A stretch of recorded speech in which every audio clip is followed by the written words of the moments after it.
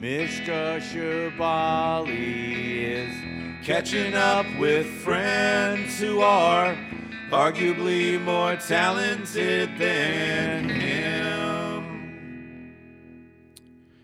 Heyo, Mishka Shabali here. The good funny story from last week. I preparing to go to New York and was feeling sort of a little unsettled one night, and I'd like sort of done all my work, and I was like, I should smoke some DMT, because we all should. And it's such a curious drug. You always have to sort of I love it when people interrogate my sobriety, like, well, you're not really sober because you smoke DMT. There's not a lot of, I never had to sort of like talk myself into taking a drink or muster up my courage to take a drink. It was always something I did out of weakness. And DMT is a powerful enough drug that you're always like, okay, you got this, you can do it. So I have this like tiny janky little pipe that I think I found on the streets of Brooklyn like 6 years ago or something. I don't smoke anything through it with any regularity, so I'd never cleaned it. So I put some of the DMT that was in sort of like leaf form in the pipe, and then went to take a hit and like drew really hard, but didn't get much. And it was good stuff, so I got enough that I got like a little shimmer, a little tickle. I got the sort of weird body buzz that you get from DMT, but I didn't sort of get projected. There was no astral projection. And as I was coming out of it, sort of waiting to like come down, I was like, that's enough. That was good enough. You just got a little bit of, a little taste, and that's sufficient. Not every one of these needs to be like a fucking screaming monster truck rally. Like you can just smoke a little DMT. Well, maybe I should do one more. So I went to do it again, and the pipe was when I had tried to smoke the first time, the pipe had like stopped drawing, like it had become completely clogged. So I was like, oh, I should finally clean this thing. So I took it apart, and it was just disgusting inside, like Texas crude, just like tar in there. So I cleaned it out with a paper clip, and then I'd been laying in my bed, and I went and sat on my couch, with the dog next to me, and like a guitar neck on the couch, because that's how I roll. And I was like, I'm just going to do, another little hit, maybe a little bit more. And I went to draw on the pipe and didn't realize that when I'd been hitting it before, like the size of the opening was like a tiny little pinprick that eventually sealed shut, and now it was wide open. So I got fucking way too much. All the angels and demons flying directly into my eyeballs, and and it was a lot. God, it was so much. It was super intense, and I was sort of just stuck there, and I could tell that my dog was sort of like freaking out a little bit. And I don't know if it's because I was breathing heavy or not breathing, much at all. So I sort of opened my eyes to check on her, to comfort her, still tripping super hard, and just like looked at her, and she was like made out of Lego. And then she was a cartoon dog, and then, 3 heads and 6 eyes, and then 1 eye, and like just all the, oh Lord. And it took me a minute to sort of recover from that. Still a great drug, still a fantastic drug. Everybody should do it. Maybe not my mom, though I would love to get her to do it with me. But yeah, the DMT is like shit at Costco. There's 2 sizes, like not enough and all of it. And yeah, I got I kicked my ass the other night. Our episode today is my friend Josh LaJaunie. A lot of you know him as a plant-based ultrarunner. Josh topped the scales at 400 pounds or maybe more. We don't have an accurate read because the highest the scale went was 400 pounds, and he lost an entire person. He lost half his body weight, in excess of 200 pounds, and went on to become a pretty hardcore ultra marathoner, and since then he's struggled with back issues and then just sort of aging and ennui, and so we talk about all of that, about sort of transitioning from who you were to who you will be, and all the things that sort of come in between there. I totally adore Josh, and I'm just going to have to buy a kayak and go out to Louisiana so I can hang out with him. We did have some audio, what's the technical term? Some audio bullshit on this one, so please bear with us. I swear it's worth it. Josh has the loveliest voice and a lot of hardcore wisdom to drop. So, yeah, please enjoy this one with my good friend Josh LaJaunie.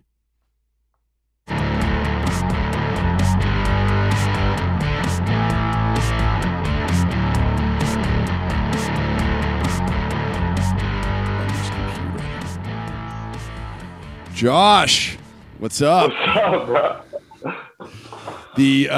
I have never entered into a conversation with less of a pre-programmed agenda.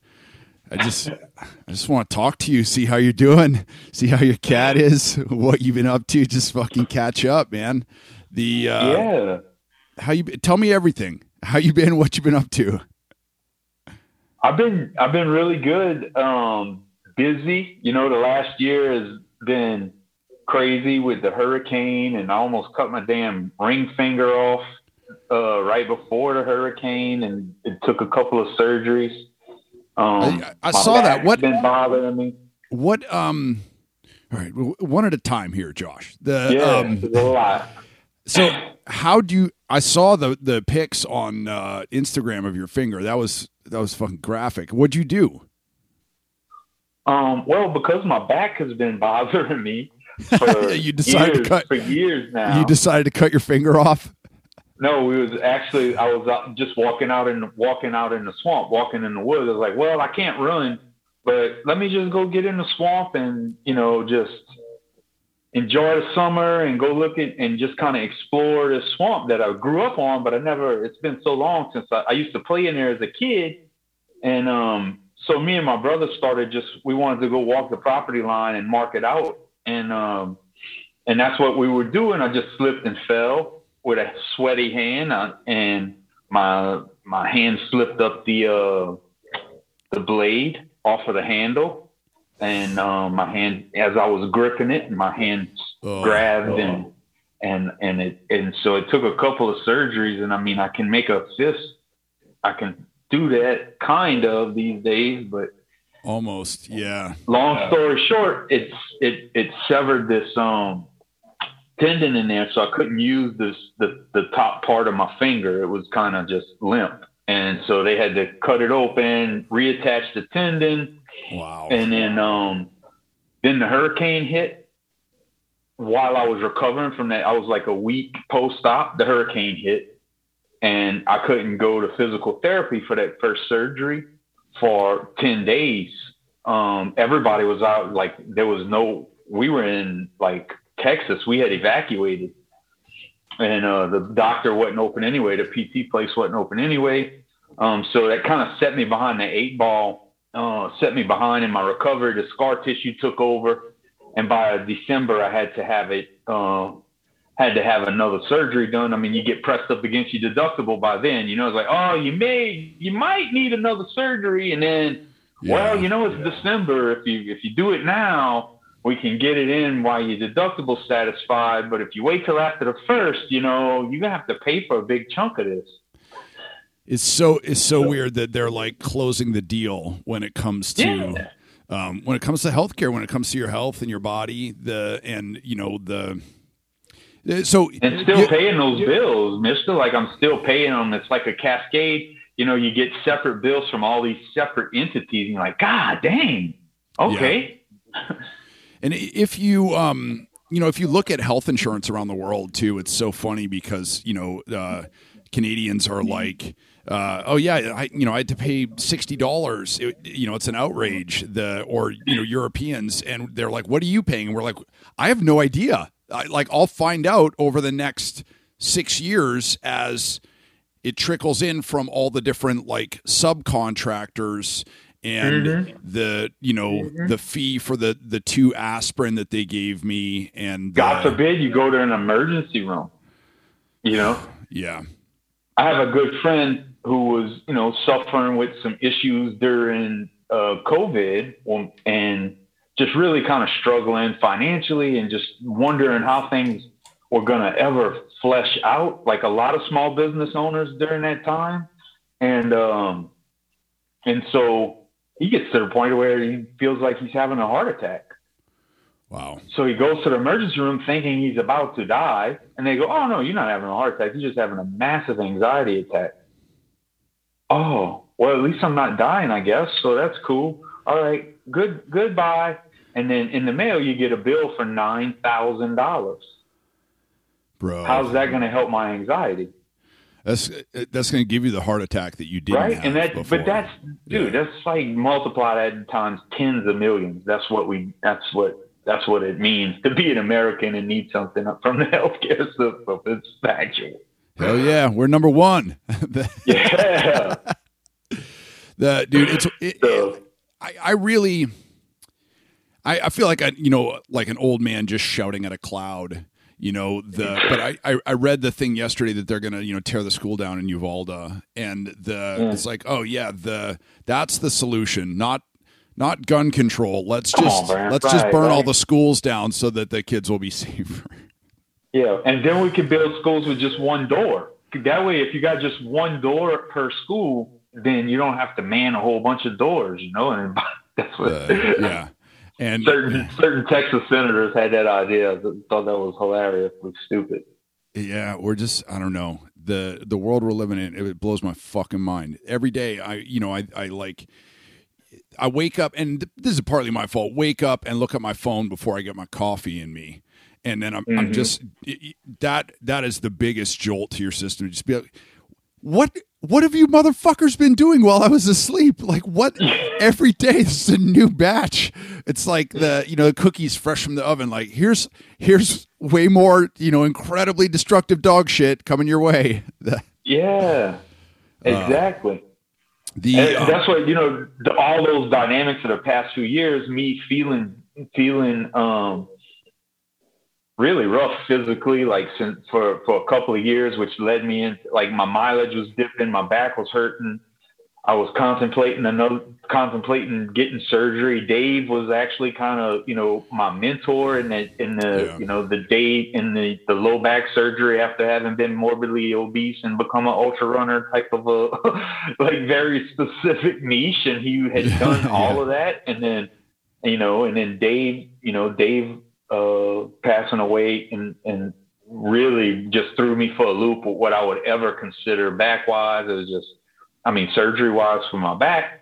And so I was like, okay, well, I just need to adjust, cause I feel like a lot of the mountain running training is what hurt me in the first place. So let's just stay flat. Let's just stay easy. Let's just be Louisiana. Let's just be where I'm from.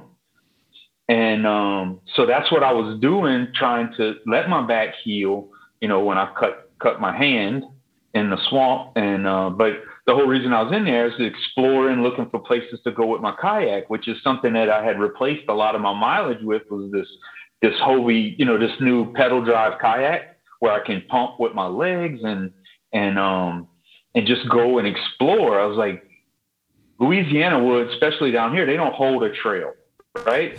So the trails are the bayous. And that's what I was like, and I've been living on one my entire life. I was born on one. That's who I am. And so these little pedal kayaks have really just almost not taken, they've taken place a lot of the running mileage that I used to chase, but it was for the same reasons, being in nature, spending all day out in the woods. And I'm doing the same thing on the kayaks now. And I'm really enjoying it and liking, just sort of slowing down and trying to remove my arguably powerful imagination from this very, very rich, this very misery fodder, cornucopia that we have today. And I really enjoy that. I enjoy making videos about it. That's been like my new thing, is just getting out in the swamp and showing what Louisiana is. There's also the wrinkle of all of my swamps and homelands and being intruded upon by the Gulf of Mexico, largely because of, petroleum industry and also the way we levied off the Mississippi River back in the early 1920s. Combined, the fact is, whoever you want to put the blame on, we're losing a big chunk of Louisiana, and it's the specific chunk that I grew up in. and so it hurts a little, Yeah. And it makes me want to appreciate the beauty of it and try and show as many people as I can what it looks like here before it turns into marsh like the rest of, down and by it. And so that's just been my new thing. Do you see that there directly above my finger, there's a portrait of David Clark on my back shelf right there. And it was, a year and a half before I could hang that picture because it was just too painful to look at. Like, losing him, just so brutal and such a brutal time. Let's back up here because you just blew through so much good shit, so quickly. So your back issue. Let's talk about your back issue. Let's sort of slow that down and expand it. Because you went I think most people listening probably know you and know your story. You went from being morbidly obese. I feel like you were around 400, but we don't know because that's how high the scale went, if memory serves. Yeah, something like that, right? And then you're probably what, buck 90 now, 200. No, I'm more like since my mileage is down, I'm probably more like 225 right now. But when I was ultra running and stuff, yeah, and I was like in that 190 to 200 range. I got down to like 187 at my probably most dehydrated. That's probably, retrospect was probably what it was. But I really fell in love with the ultra running, And then it's been your lower back that was really fucking with you. Yeah, that was a thing. That was an excuse I leaned on my whole, becoming morbidly obese, because it was the thing that kept me from, that kind of pushed me out of football when I was in college. It's the same old thing, and I have a pretty large bulging disc, severe protrusion. Right? So the back issues preceded your ultra running career. Yeah, right. Okay. And so what I think accidentally happened, it's a complex thing when I look back at it. It's like, compared to how I felt before, my back felt great. I lost 200 pounds. Yeah. However, I think I was probably still hurting my back by a lot of the running, especially once I got into the mountain running and a lot of the downhills, and that not really just being in my physical repertoire my entire life, Yeah. And I have to say that I realized something was different about me. In my very first ultra, I ran with a couple of friends of mine, and we had to jump over these what we would call in Louisiana like a trenasse, like a little where the drainage had cut across the beach. My first ultra was on a beach in Destin, Florida, and we had to jump across that or wade across it. And if you wade, you're going to have wet, sandy feet very early on in the race. And so everybody jumped fairly easily.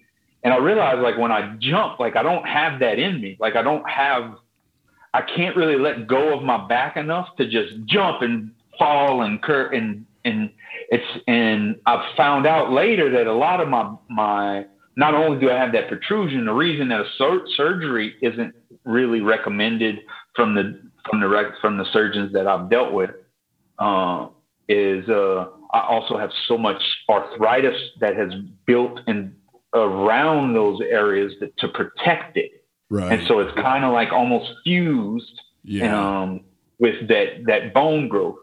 And everyone to the man has told me that I'm just going to make it worse, pounding it like I've been doing it. And I'm like, nah, but I'm plant-based. And that was kind of ignorant. That's true. It's valid. It's a good call nutritionally, but it doesn't necessarily undo decades of, trauma. It doesn't make you immortal. That's one of the things. No, it doesn't. Right. Yeah. No, it doesn't. I want to throw out all these have you tried the laser thing to break up the, and I'm sure you've exhausted every possible Those laser things, right? Those laser things are more for the cervical spine, not the lumbar spine. It's a finer bone. I've looked into all of that. Yeah. I have some concretion, really more like a concretion down there of osteophytes or osteocytes, whatever they call it. These like all these hunks of bone around my around each disc, and I mean running didn't do it. What about witchcraft? Yeah, I'm trying that. I mean, they have that down. I know they have that where you are. I'm sure you can make a couple phone calls, find somebody to roll the bones or whatever. Right. Fucking try everything, Josh. The protocol, and we survived so far, so good. But I do have to say that, as much as I hate to admit it, laying off of the running. While I don't feel as good about myself, I don't feel as in shape and fit, my back feels really good, and I can bend over and pick things up off of the ground. I mean, there is, if I'm being honest, there's major healing happening in my back, and I am doing some strength stuff. I have some friends now that are helping me, they're big into CrossFit. I'm not big into CrossFit, but I do like the movements. I love how it's just such a shotgun pattern of different areas of the body, and every workout, right? So I really like that, and so I do that probably once or twice a week. I'll modify it to keep from hurting myself, but the fact is, I don't want to hurt my back so bad that I'm having to prepare myself mentally for just not being a recovering ultra runner anymore, but I'm done. Yeah. And and what's tricky is in the ultra running community, you're not supposed to do that, right? So, if you're a good friend, you don't ever let your friend quit. Yeah. And not only is there no retiring, there's no recovering either. You just grind. You just keep going. I think that's one of the reasons why I quit. Is because I was just people were like, "Oh, you can't quit." And I'm like, "Don't fucking tell me what to do." I didn't get into this. I didn't get into I don't even want to call it a sport because it was more for me. It was more sort of like it's like yoga is not really a sport. Meditating and prayer isn't really a sport. Running for me was. It's like a therapy to me. It's a different modality of a type of therapy to me, to be able to go, especially for somebody like me, where I had never really experienced my body that way. Right. Never. I've played football. I've worked out, but as far as getting into where you have enough endorphins in your body to numb the pain of mile 50, mile 60. That was like a frontier for me that I had never experienced in my life. And to be honest, it's addictive. I obviously have a fucking addictive personality. And so it just kind of went off the deep end, and I think it taught me tons of lessons, but I also, if I'm being real and pragmatic and objective, I do think that it exacerbated a problem that was already there. One of the things that we talk about in music is sort of reinventing yourself. And, that's one of the things that Lanigan did, so many times so successfully was, he was in the fucking long hair, grunge band. And then, he did this sort of desert rock thing. And then he did this electronic stuff. And he did, sort of like soul crooning. And he did sort of acoustic songwriter stuff. And, Dylan, David Bowie, Madonna, so many artists, with each album or each couple of albums, they reinvent themselves. And so much of what you've been going through speaks to me at a very base level of just sort of like identity, and also a very high level of like you and I both reinvented ourselves as people and human beings and redefined our relationships with the universe through running.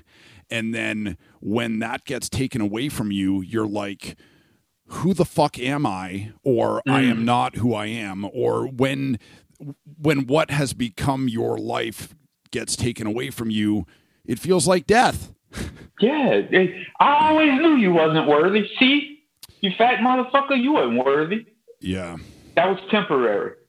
Yeah, and it's so easy to go there, and that's you. That's the old dog pass, but that's those old neurological sort of dog pass that you just trample down over the decades. But running and ultra running especially has taught me to look discomfort in the face and to think about it. If you ignore it, it's going to blow up on you. And so trying to get ahead, ironically, I think peeling back from ultra running has proven physically to help me in the past couple of years. It's freed up my time to be able to do some other things. I know that's a very community-oriented sport, but it's also been nice to be more solo lately and contemplate and go inward and think about how I want to live differently, what I want to do differently, even from the ultra runner who lost 230 pounds and was whatever. I want to be different from him too. I don't want to get anywhere and freeze. Yeah, Immersing myself in nature has just been a huge part of that it's almost cathartic, and it needs to be, because actual therapy and getting actual help is extremely expensive in this country. Yeah. Yeah. Or prescribed help, not actual, because this is actual help. Meditating and breathing and that's real. Yeah, absolutely. It's funny because I want to talk more about this sort of the light bulb going off over your head of with the kayak, because this pedal kayak, it's a means of transportation, right, of getting you from one place to another. And also we talk about transportation, that like being able to leave yourself or leave your environs, and then also, I mean, when you were telling me this, I sort of grew up in like the swamps of New Hampshire and the swamps of Canada. I remember in the winter when it would freeze and suddenly you could skate through the whole forest, and it was wild. There's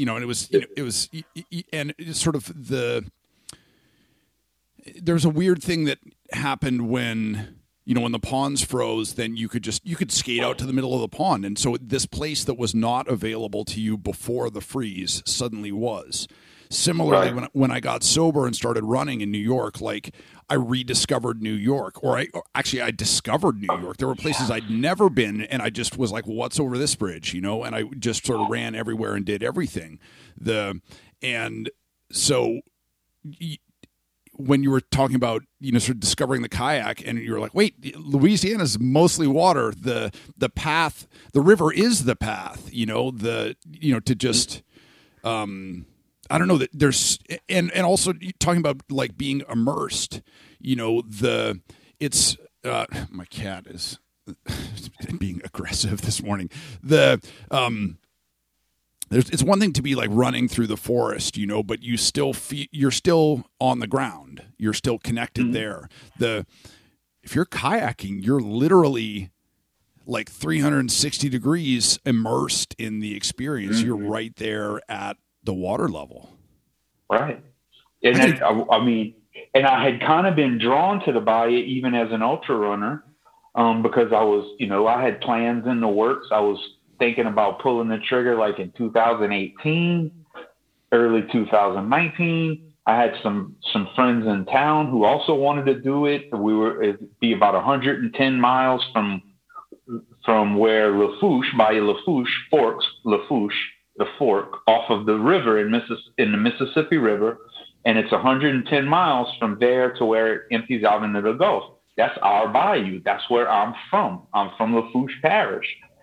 That bayou goes into the Gulf through my parish, and that is just like, so huge. And I was drawn to that because it's like an artery, and it rhymes with like coronary artery and plant-based, and maybe it's a message. And we depend on pumps down here so much. If we could get the people here to understand, the arteries, the water arteries and the pumps, and how much that, can you imagine how useful it is inside your own body? Maybe there's a thread we can pull there.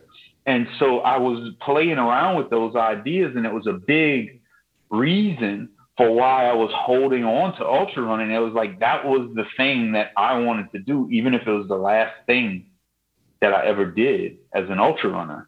And it's not going to happen, and I don't want it to happen. Somebody will do it, and good for them, but I'm not interested. I, like you were just explaining, and I never thought about it in those terms about being 360 degrees wrapped in my Louisiana. Yeah. That is, I want to go down the bayou in the kayak, and do a trip and record it, and maybe even do an entire YouTube channel on it. That's where I've just been drawn to is even during the ultra running phase, if you want to call it, is that like that dynamic that you said, where you find yourself when you're on foot relearning a place that you've been in your whole life. Yeah. And I know that around Thibodeau, like there's these places that, oh, I didn't know they had a tree house in their backyard, or wow, that is a really cool sidewalk. And I didn't know any of that. And it's like, am I running in a strange town? No, I was born right here. Yeah. But the activity itself makes you find new things to savor. And the kayaking has done much the same for me, just in the swamp versus the urban road areas, Yeah. It's funny, because so I just taught last week, so sort of teaching and writing is still very much on my mind. And, one of the things that we talk about with writers is that there's not a lot of like new experiences or new emotions out there, but it's the job of a writer to make the reader see an old thing in a new way. And there's no limit on that. That can just keep going forever. And I don't know, I just came in from running, so I'm still sort of like all juiced up about it. But I really think that it is that running and like venturing out into the world, it is about rediscovering, relearning, remembering. There have been, so many places where, man, I went for a run in Saskatchewan, and like, that was my first run there in my entire life. That's where my family's from. I've been going back there, more than Ontario, where I was born. To go back to Saskatchewan, it's like going back home, because that's where all my family lives. And the first time I went running there, I was like, holy shit, and I went running with one of my aunts for the first time. And, she and her husband had been runners my entire life. And at one point I looked over at her and I was like, Auntie, like, I can't believe that we're running. And she was like, I know, me too. I can't believe you're running with us. And she was just so like, just visibly like tickled from it, but it is, it's tricky, man, because with, making it competitive, tracking your mileage, tracking your time, tracking your performance, stitching all these goals into it, stitching your identity into running. It's like you can, I was talking about this with Laura McCown the other day, that I've sort of like commodified my sobriety. It's become a core part of who, my identity. And also I write about it and I make money off of it. I'm not it's not like fucking Amway for me where, people have to send me 6 cents every day I stay sober. But like but it's if I were to start drinking again, it would also be a business decision. In some ways I would be like tanking my business, and that sucks. That's stupid. I want to not drink because I want to not drink. I want that to be the only reason. I want to run because I want to run. Exactly. And, people are still stunned that I don't track my mileage or bring my phone with me or run with headphones or whatever. But I do want to have that experience of like the Arizona equivalent of being cradled by the bayou, of just to be surrounded on all sides by running, And to realize, like, as much as I beat myself up lately about, I'm not in good shape. As far as the ultra runner, it's like I've only been either really big and fat or self-identified as a competitive ultra runner who's on his way. I want to break 20 hours in the 100 miler, and I want to go to Boston, and like that's the only thing, right? And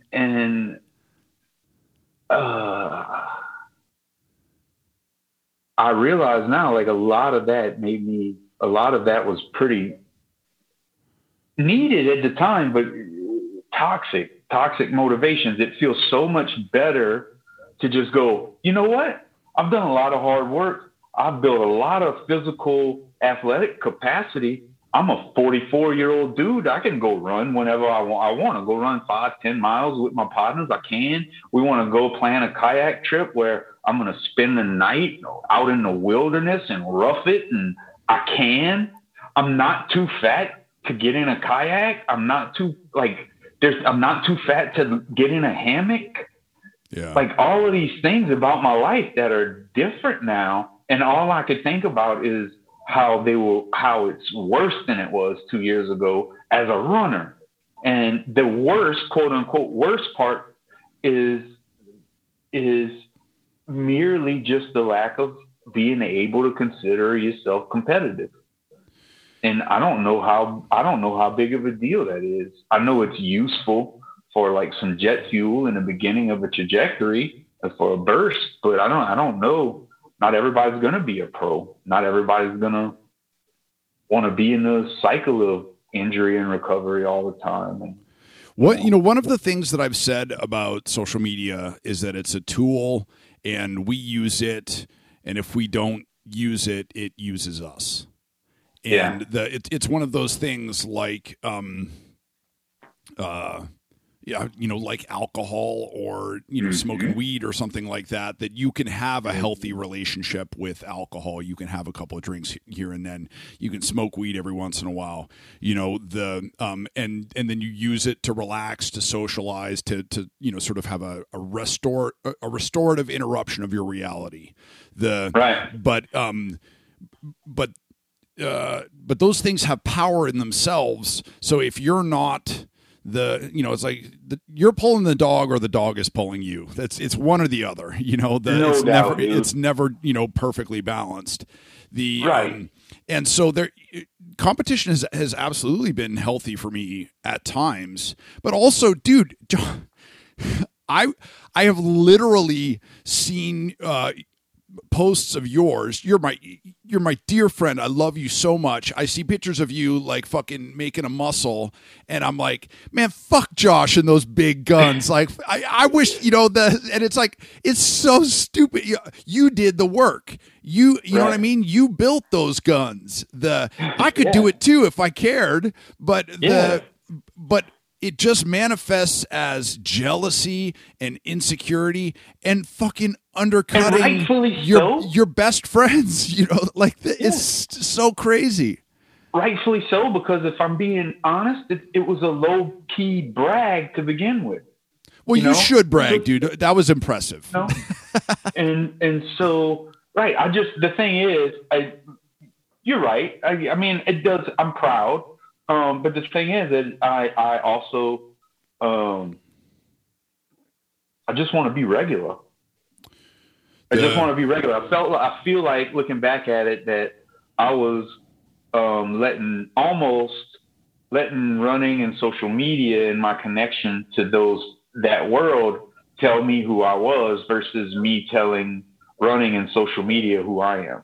Yeah. And I feel like as I get older, I feel more comfortable doing that. Mainly because I need that peace in my life. I don't want to be in that vibe. Yeah. I want to be in a more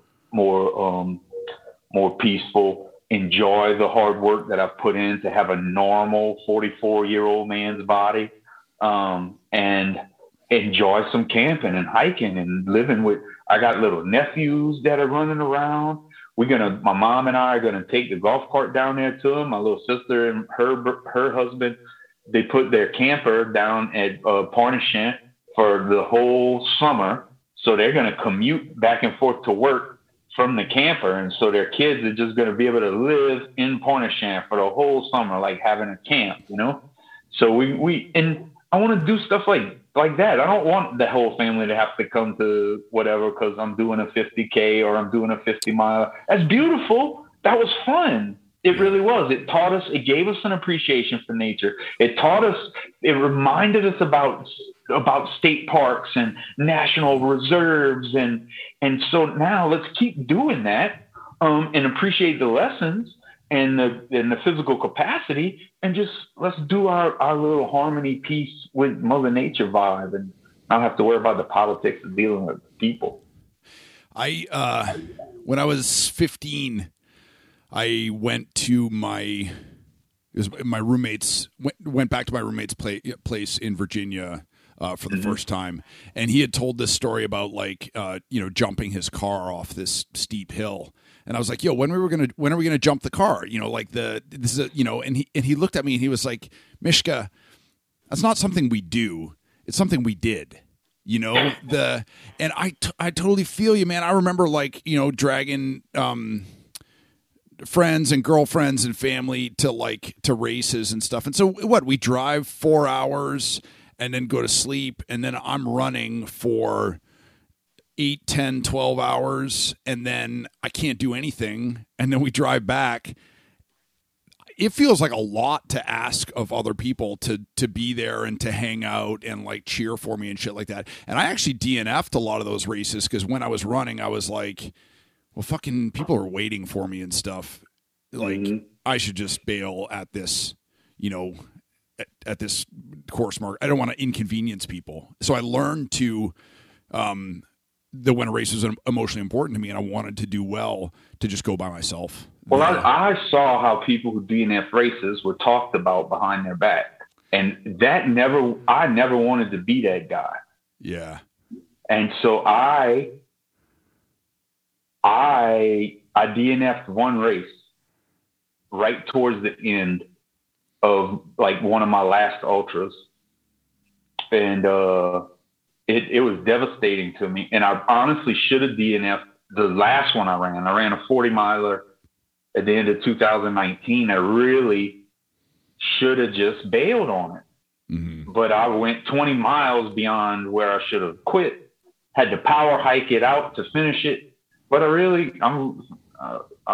fucked myself up. There's no doubt. And I sacrificed my flesh for my pride and my ego and for what my friends might think about me if I quit another race. I remember being up in Vermont, and there was a dude there, and he had all the gear. He had the new Hokas and compression socks and the a $90 pair of shorts and a vest with pockets and stuff. And he had a hat, and to the front of his hat, he had clipped all the toenails that he'd lost. And I was like, that's gangster, bro. I was like, this shit is over for me. Because I was just like, man, and I'm going, damn, I should have thought about that. I lost so many toenails, bro. I could have a little chandelier hanging off my shit. Because it was just you don't need any of that shit to run, man. You just need to go out there and do it. I just got out of the shower. I'm in my, you can't see it. Maybe I'll show you after we get off there. I'm in my underwear and a fucking tank top. I'm not wearing shoes. I could go out and run right now. I don't need any of that, any of the fucking gear, and also to have the trophies mounted on the front of your hat for the world to see. That's not about you. That's not about your relationship with running. That's not about your relationship with the trail or the loneliness or the pain or the suffering or the woods or the sun setting or the animals you see or any of that stuff. That's showboating. And and what you're showing off is I can destroy myself. And you know what? I did enough of that at the fucking bar. And even more than showboating, it's almost like a certain type of almost like genuflecting to the people you know are tougher than you, right? Yeah. It's like, I know they're badass, so I'm going to do this big performative thing to be like, yeah, I'm not. And then you get pat on the back by the dudes that you think are tougher than you, and you go, oh, yeah. And it's all just a toxic fucking wash of bullshit. Yeah. I'm with you. I don't give a fuck. I don't care about my pace. I want to run with whoever I'm running with. I enjoy running when I'm alone, up and down, and like pace wise, fast, slow, just chill, stop, take pictures.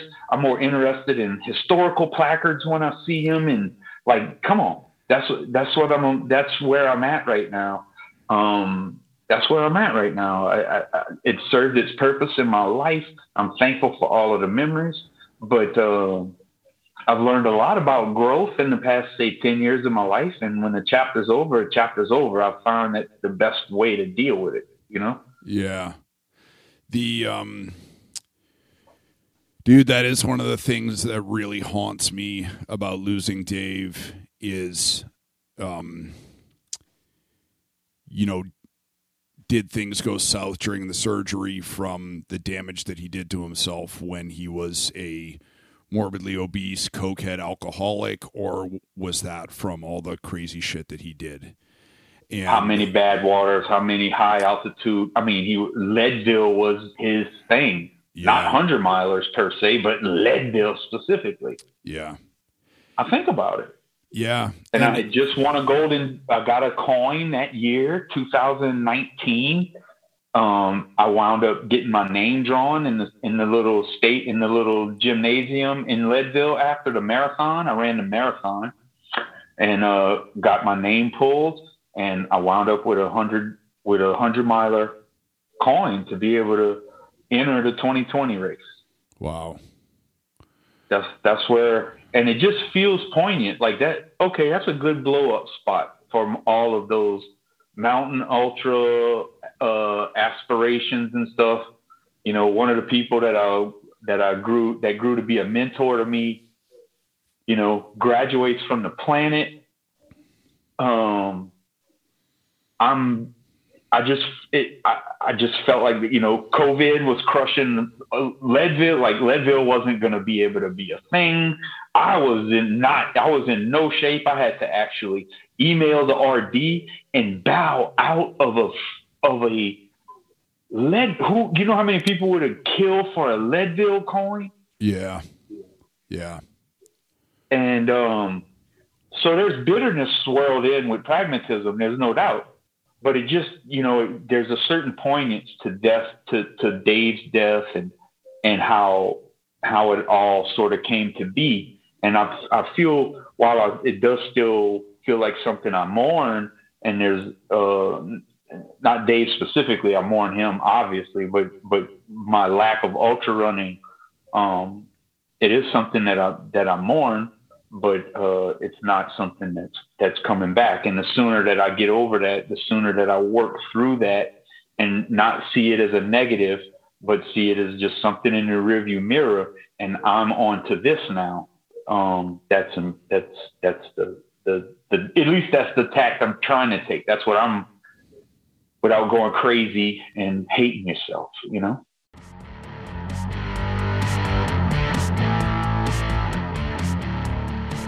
Hey, we're going to jump in here with a quick word of thanks to our corporate sponsor. Oh, what's that? This podcast is not sponsored by Squarespace? Yes, that's right. This is a totally independent, no Exxon money. Oh, Christ. This is an independent podcast.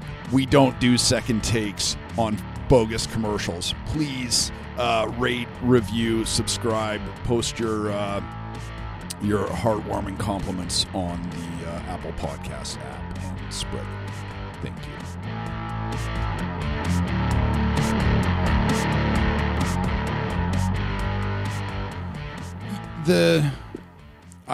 I've always operated from this position of the glory days are gone, even when I was a kid, and new is worse. But that's bullshit. It's not only is it like not always the case, it's rarely the case. And I think that, I mean, the other thing is that we can fight it or we can embrace it, and change is going to happen either way. When I was 22, there's no graceful way of putting this. I was sick for pussy, right? It was like I had an affliction, and now I'm 45, and there are definitely some nights I would just rather lay on the couch and cuddle with my dog, or even if I found myself with a nice lady, there are times where I'm like, why don't we just lay here together and think about it at the same time? Because I'm tired. And that's cool, man. And that's the thing is, with aging, with changing, with transformation in your life, you can gnash your teeth and pull your hair out and kick and scream. It's going to fucking happen anyway. Or you can be like, this is who I am now. This is what we got. Right. Now I run in the water. That's exactly my right. I'm an ultra kayaker now. And while I'm here, let me learn about the history of the cypress industry in Louisiana, the history of the petroleum industry in Louisiana, the history of levees and drainage and all of that. While I'm here, all of this stuff matters in a huge way, not only to me, but everybody connected to me. Yeah. Just like heart disease does, just like everything else. So, okay, right. There's still ways to use passion. Right. And so I'm still buffering, I'm formulating, but that's what I'm doing real time. And I'm trying to tell social media now who I am versus the other way around, Yeah. It's funny. I have an uncle who was, I can't remember if he was vegetarian or if he was like vegan in the 80s. Mm-hmm. And that's fucking hardcore, that's real shit. That is a lot of tofu, bro. Yeah. In the 80s.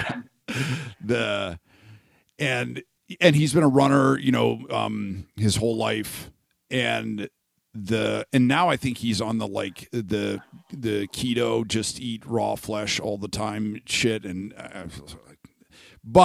that's so weird. But. Yeah, and he always sort of has a new workout that he's doing.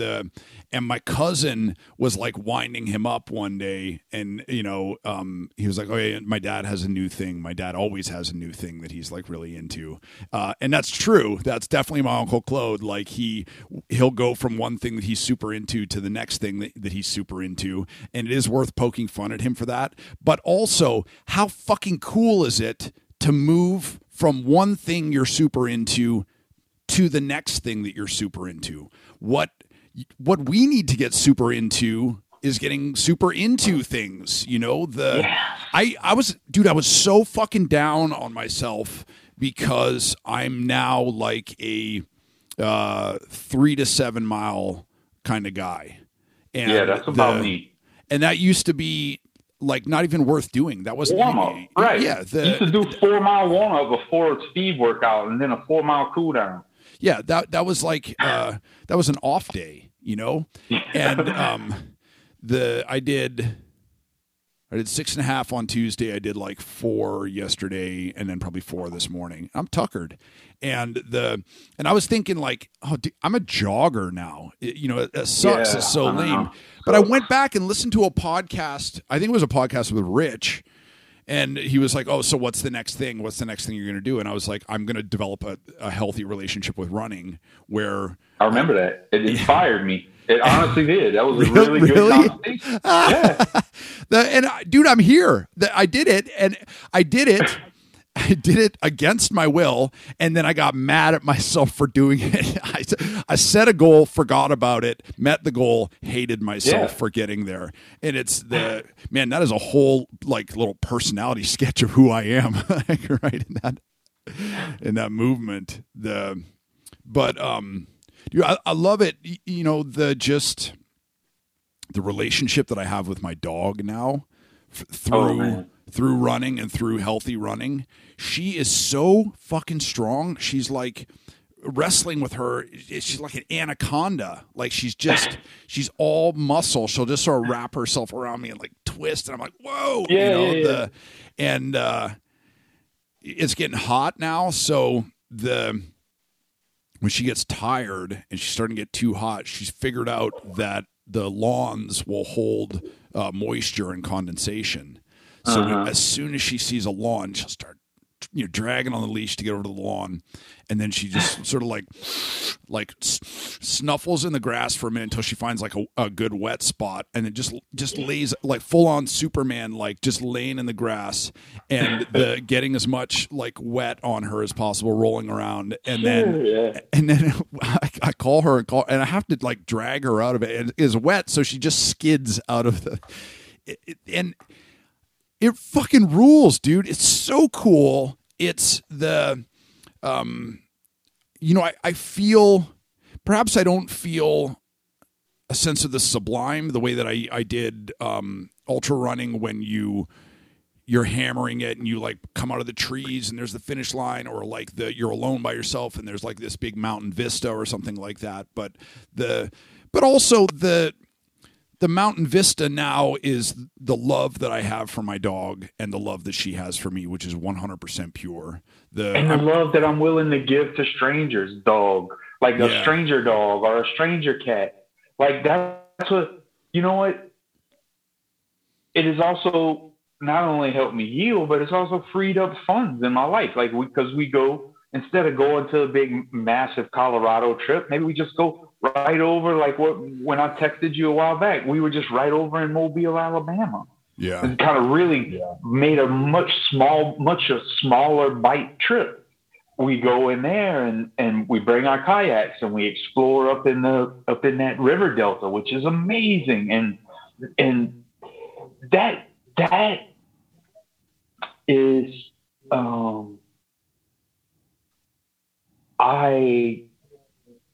I feel like it's an even more authentic way to get back out into nature and start, instead of staying in a motel room and getting a good hot shower and a good breakfast so I could go run 100 miles in the woods as fast as I can. Why not just stay in the woods the whole time, spend the night, right? Let's maybe try to make it 20 miles to the next spot in the kayak and spend the night again.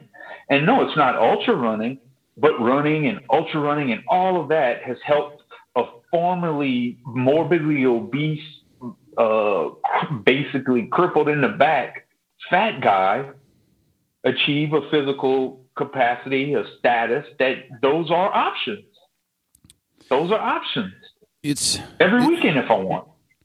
It's so weird because, I remember when I was running so much and running took up so much of my life, recovery took up so much of my life, travel took up so much of my life. And I was sore all the time. And the days that I wasn't sore, I was like, I need to be hitting it harder because I'm not sore. And felt like shit. Yeah. Damn, bro, I'm not going to cut it. This ain't going to cut it. I got to get back up to 80 miles a week. I need a good, hard 20 miler. Like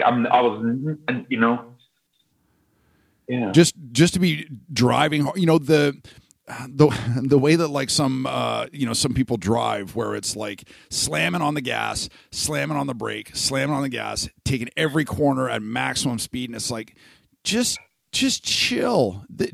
Why don't we just enjoy the drive? Like, look over there, to be gunning it that hard. And now I don't know, maybe I'm just like rolling into the fucking stepdad phase of my life or whatever. But like, when you were talking, homie would be like, sounds like somebody slow would say. Yeah, when you were talking about the historical placards, I was like, that sounds really interesting. Tell me more, Right. Dude, it would be, I can't believe we've gotten this far into the podcast without talking about your cat. Yes. That's our buddy. Yes. Tell me about your cat. Tell me the whole story. Tell me what happened. Cause I don't know if everybody's up on this yet. The latest, biggest development in your life. It's so awesome. Because I've been doing these kayak trips and we haven't really done any overnighters yet. And so we did Howie, my co-author, and we did a sick to fit little retreat. And one of the ladies that was there, she said she camped out all of the way over there instead of staying in hotels. I was like, oh, really? So we got to chatting it up and we hit it off. And she's like, she lives in the panhandle of Florida and I live in Louisiana, and she did the research because she's the camping expert. She said, oh, here's a great place. We should get together and go on this place called the Bartram Trail. It looks equidistant for both of us and blah, blah, blah. So that's what we did. But they had torrential rains. It was for my grandfather's birthday, actually. Me and Dustin wanted to go get in the woods and be immersed, something he would have loved for his birthday. So we get there. And that night, it just starts lightning. My very first night, it just starts storming. And I'm in a hammock. It's my very first night in a hammock. It's just I love this. 3 in the morning. We have to footnote this. The thing you said about hammock weight. You're like, I can get in a hammock now. That is such an awesome measurement of where you are in your health, weight loss, fitness journey. My kayak has a little warning label on it. It says max weight 400 pounds. And so it's a daily reminder every time I get in that fucking thing. Like, you get to ride in this now, dude. That's like the name of your alter ego, Max Weight. Yeah, Max Weight. So keep going. Tell me the story. Yeah. So anyhow, we were way up in the river delta, and we were going to go spend the night at this floating campsite that's deep in the swamp. And the rain flooded us out. We had to move further south down the river delta to find another place. And we spent the morning, and it wound up like 1 or 2 in the afternoon by the time we had moved campsites and it stopped raining. And we finally got in a kayak at 1:30. We get out in the middle of the Blakely River in Mobile as it's dumping out into the northern part of Mobile Bay. And my brother, we thought we saw like people put out jug lines. You know what I mean? They just attach a fishing line. If there's a fish on it, it kind of drags on the surface and it looks all crazy. My brother thought that's what it was. And then we were like, wait, that's a dog or something. Wait, no, that's a cat. And we finally it had just sunk under right as my brother got to him. It was like he was giving up. Threw him in the kayak and he's bleeding from the nose and got big cuts all over him. We right by this bridge where Old 90 goes over there. So there's a bunch of birds under the bridge. Maybe he was trying to catch a bird and he fell off and he couldn't get back up. Maybe he was swept into the river with float. We have no idea how he got there. Mm-hmm. Immediately, I thought someone had thrown him off. Immediately you go negative, like, motherfuckers, I can't believe people, right? Yeah. And I honestly thought the cat was dying, but I thought he was suffering. And I was like, well, let's go bring him to the vet. And at least as much as it sucks, because my brother had to do this a few weeks ago. They found a cat on a long run that had been hit by a car, and they brought it to a vet, and they had to euthanize it, right? Yep. So we thought that's what we were about to do. We bring the cat to the vet, and they call us back and say, we think he's going to be okay. He's pretty tough. He's not distended at all. I thought his guts were busted open. He's like, he's just a fat boy. He's in good shape.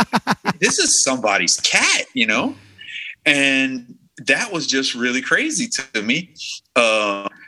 And so we said, well, they're like, well, what are you going to do with this cat? Someone has to be financially responsible for him if you want us to treat the cat.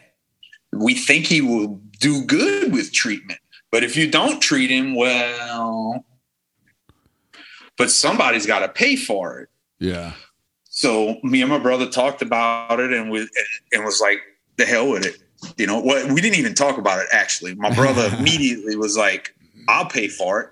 I'll be responsible. And then I said, I'll split it with you. And the lady that was camping with us when we got back to the campground, she's like, let's split it in thirds, please.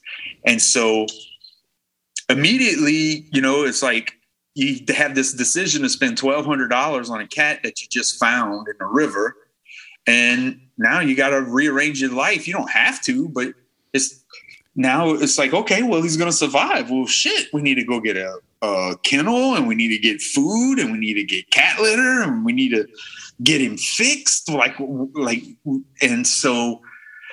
we find out that he's this special breed called a bobtail that I never heard of. That's a really cool breed of cat that really behaves more like a they call him the golden retriever of cats or whatever. Oh, wow.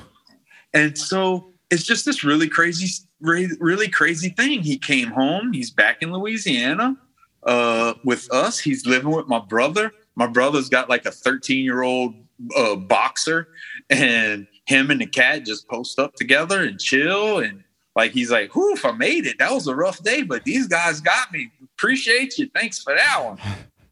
And he's like, he's got to be on his 11th, 12th life, bro. Like, he got some bonus lives from somewhere.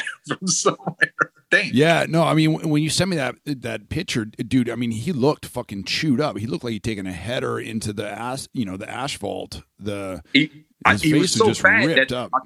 I thought it was a pregnant female that someone had thrown off the bridge. That's what I thought we had on our hands. But that wasn't what it was at all. And the med vet in Mobile said they think that it was just the river flooding.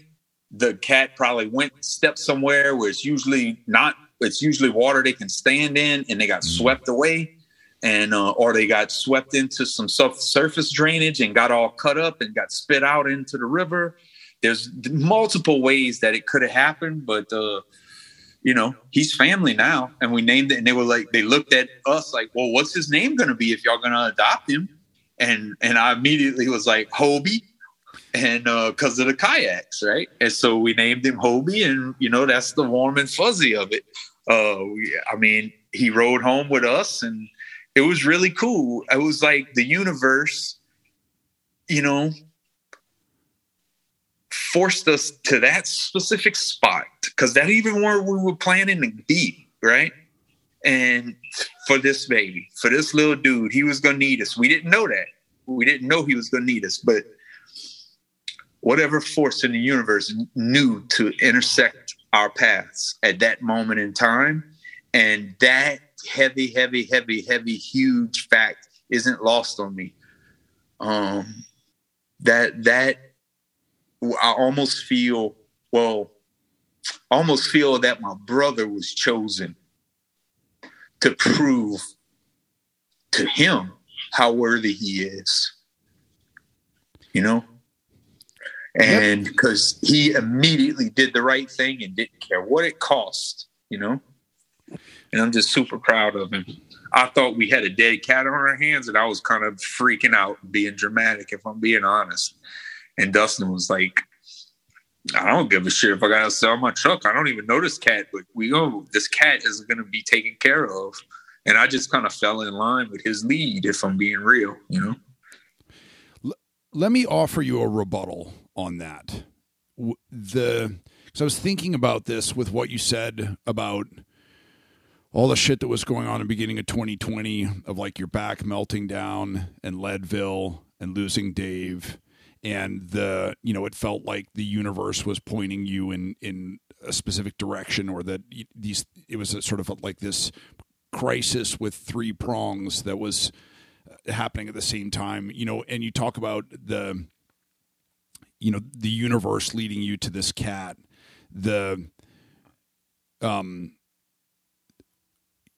Human beings are the ones. Oh shit, Josh, I think I just lost you.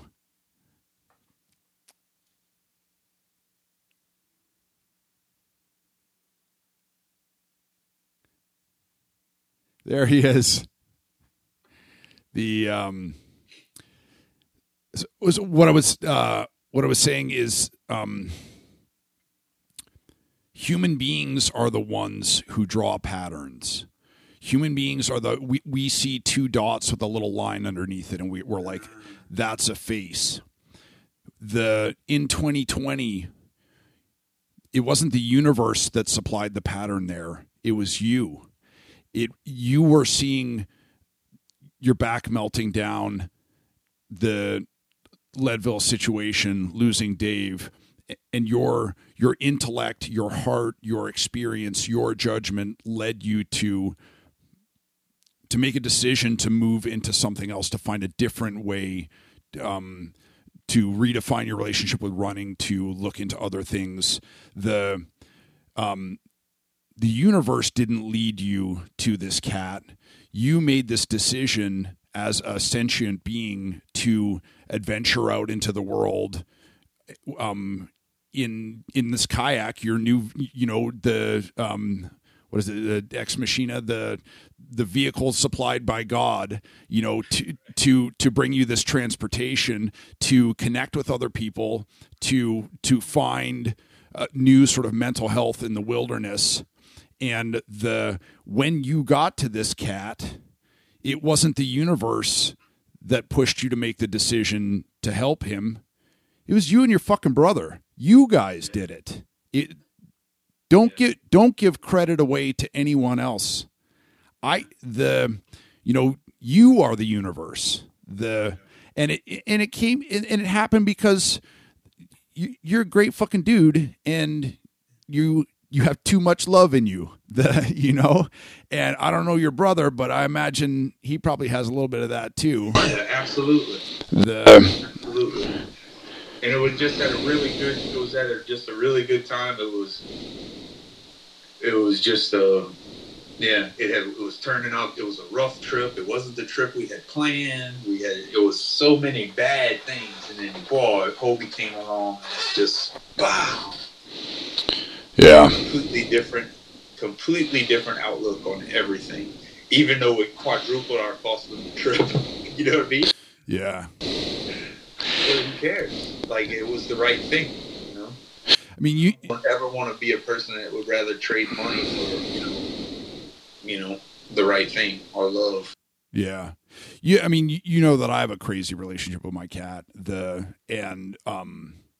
I adore her. She's been such a gift in my life. And we have a new tenant who lives in the house in the back, and she loves the dog, but she really loves the cat. And she just like bathes them in treats every day.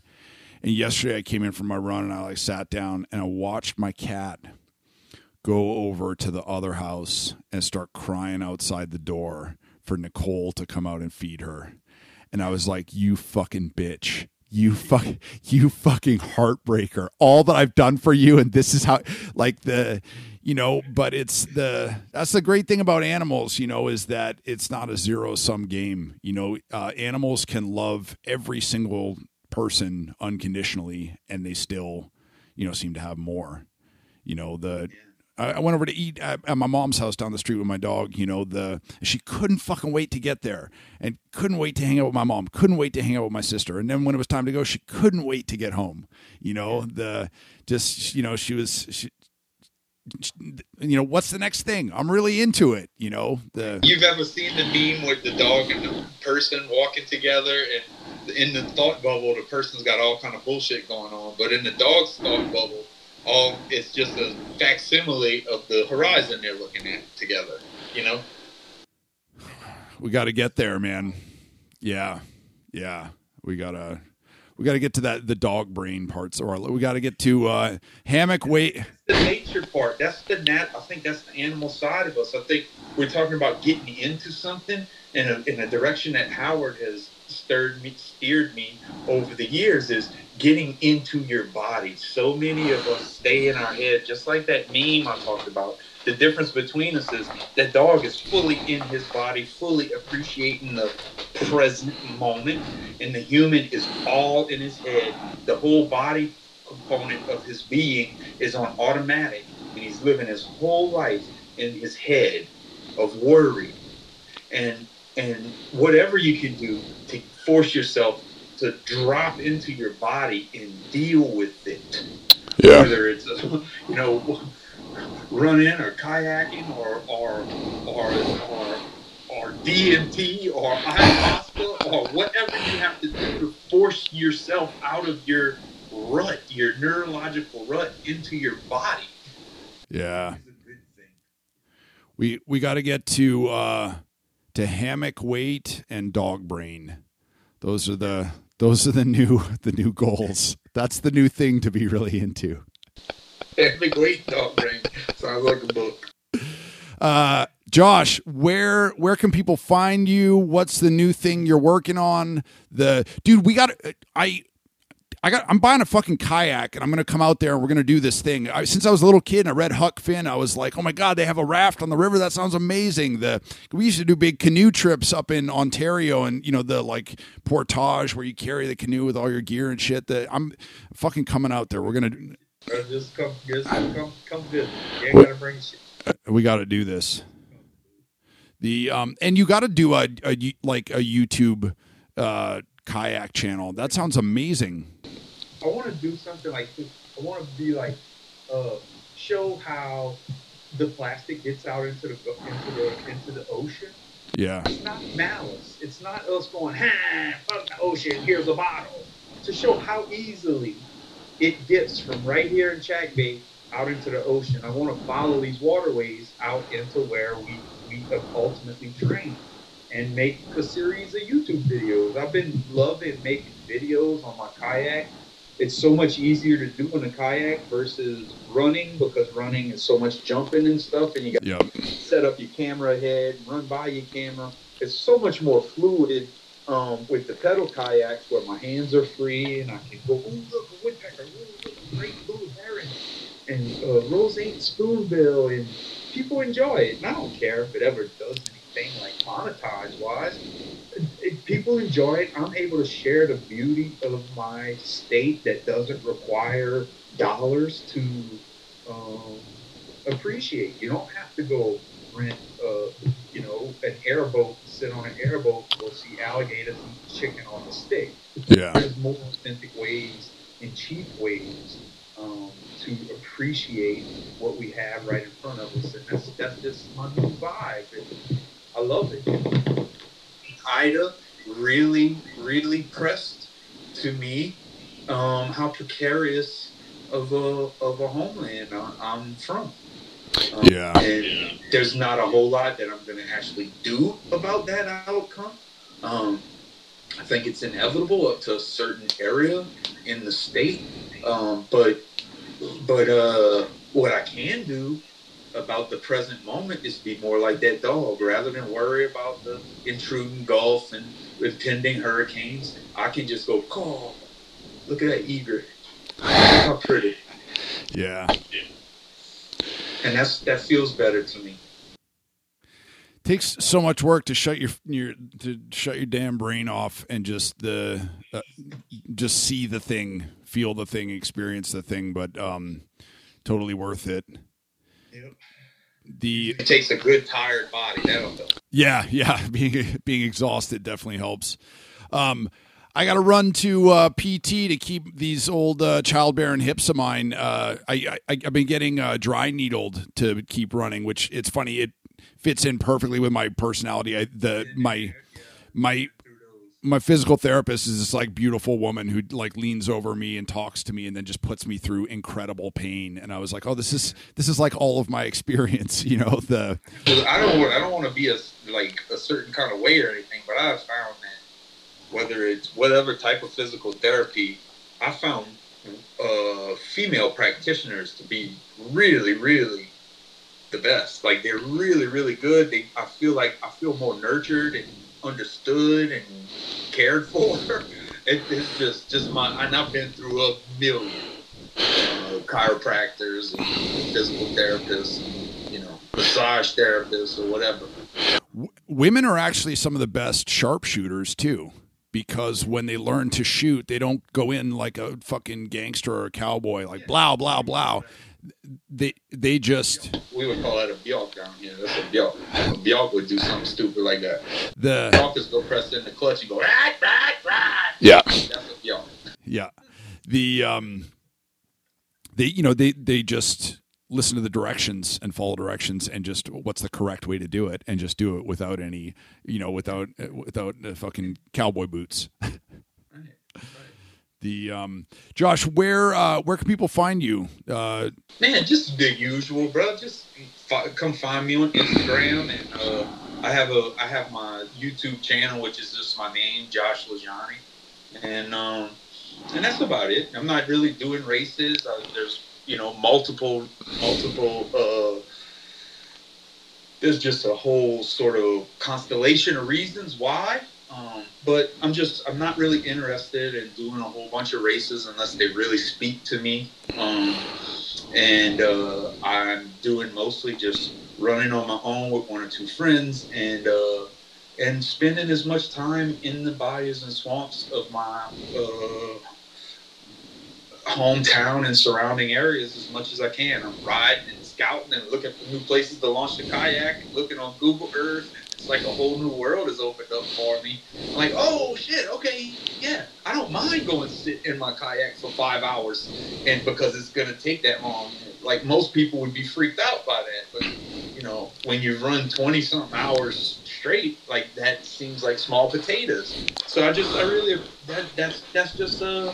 what I'm doing. I'm making nature videos as much as I can and trying to show people the prettiest parts of my Louisiana. And try and share history here and there as much as I can about things that I learn about, immersing myself in this place that I'm from. Yeah. Less performing and more living. I'm on the same tip, man. Yeah. Josh, I love you so much, brother. Thank you so much for doing this, man. Yeah, man. Let's catch back up soon. Right on. I'll talk to you soon. All right, Holmes. Mishka Shabali is catching up with friends who are arguably more talented than him. Well, hi. Hello there. My name is Cheeto. I am an adorable little three-legged puppy, and as you all know, adorable little three-legged orphan puppies all care about quality podcasts. And I want you all to know that I subscribe to the Patreon for the Mishka Shabali podcast, and you should too. It's the only thing I like more than kibble. Nom nom. So please head on over to patreon.com/Mishka Shabali. Sign up. There's all kinds of good crap there. There's writing advice and tips. There's unpublished stories. There's a bunch of demos, a bunch of sort of loose dispatches from my life. I mean, his life. And I don't know, just really good stuff that adorable three-legged orphan puppies named Cheeto really love. And you will too. So patreon.com/Mishka Shabali. All the proceeds will go to puppy food for orphans or other things. Okay, thank you.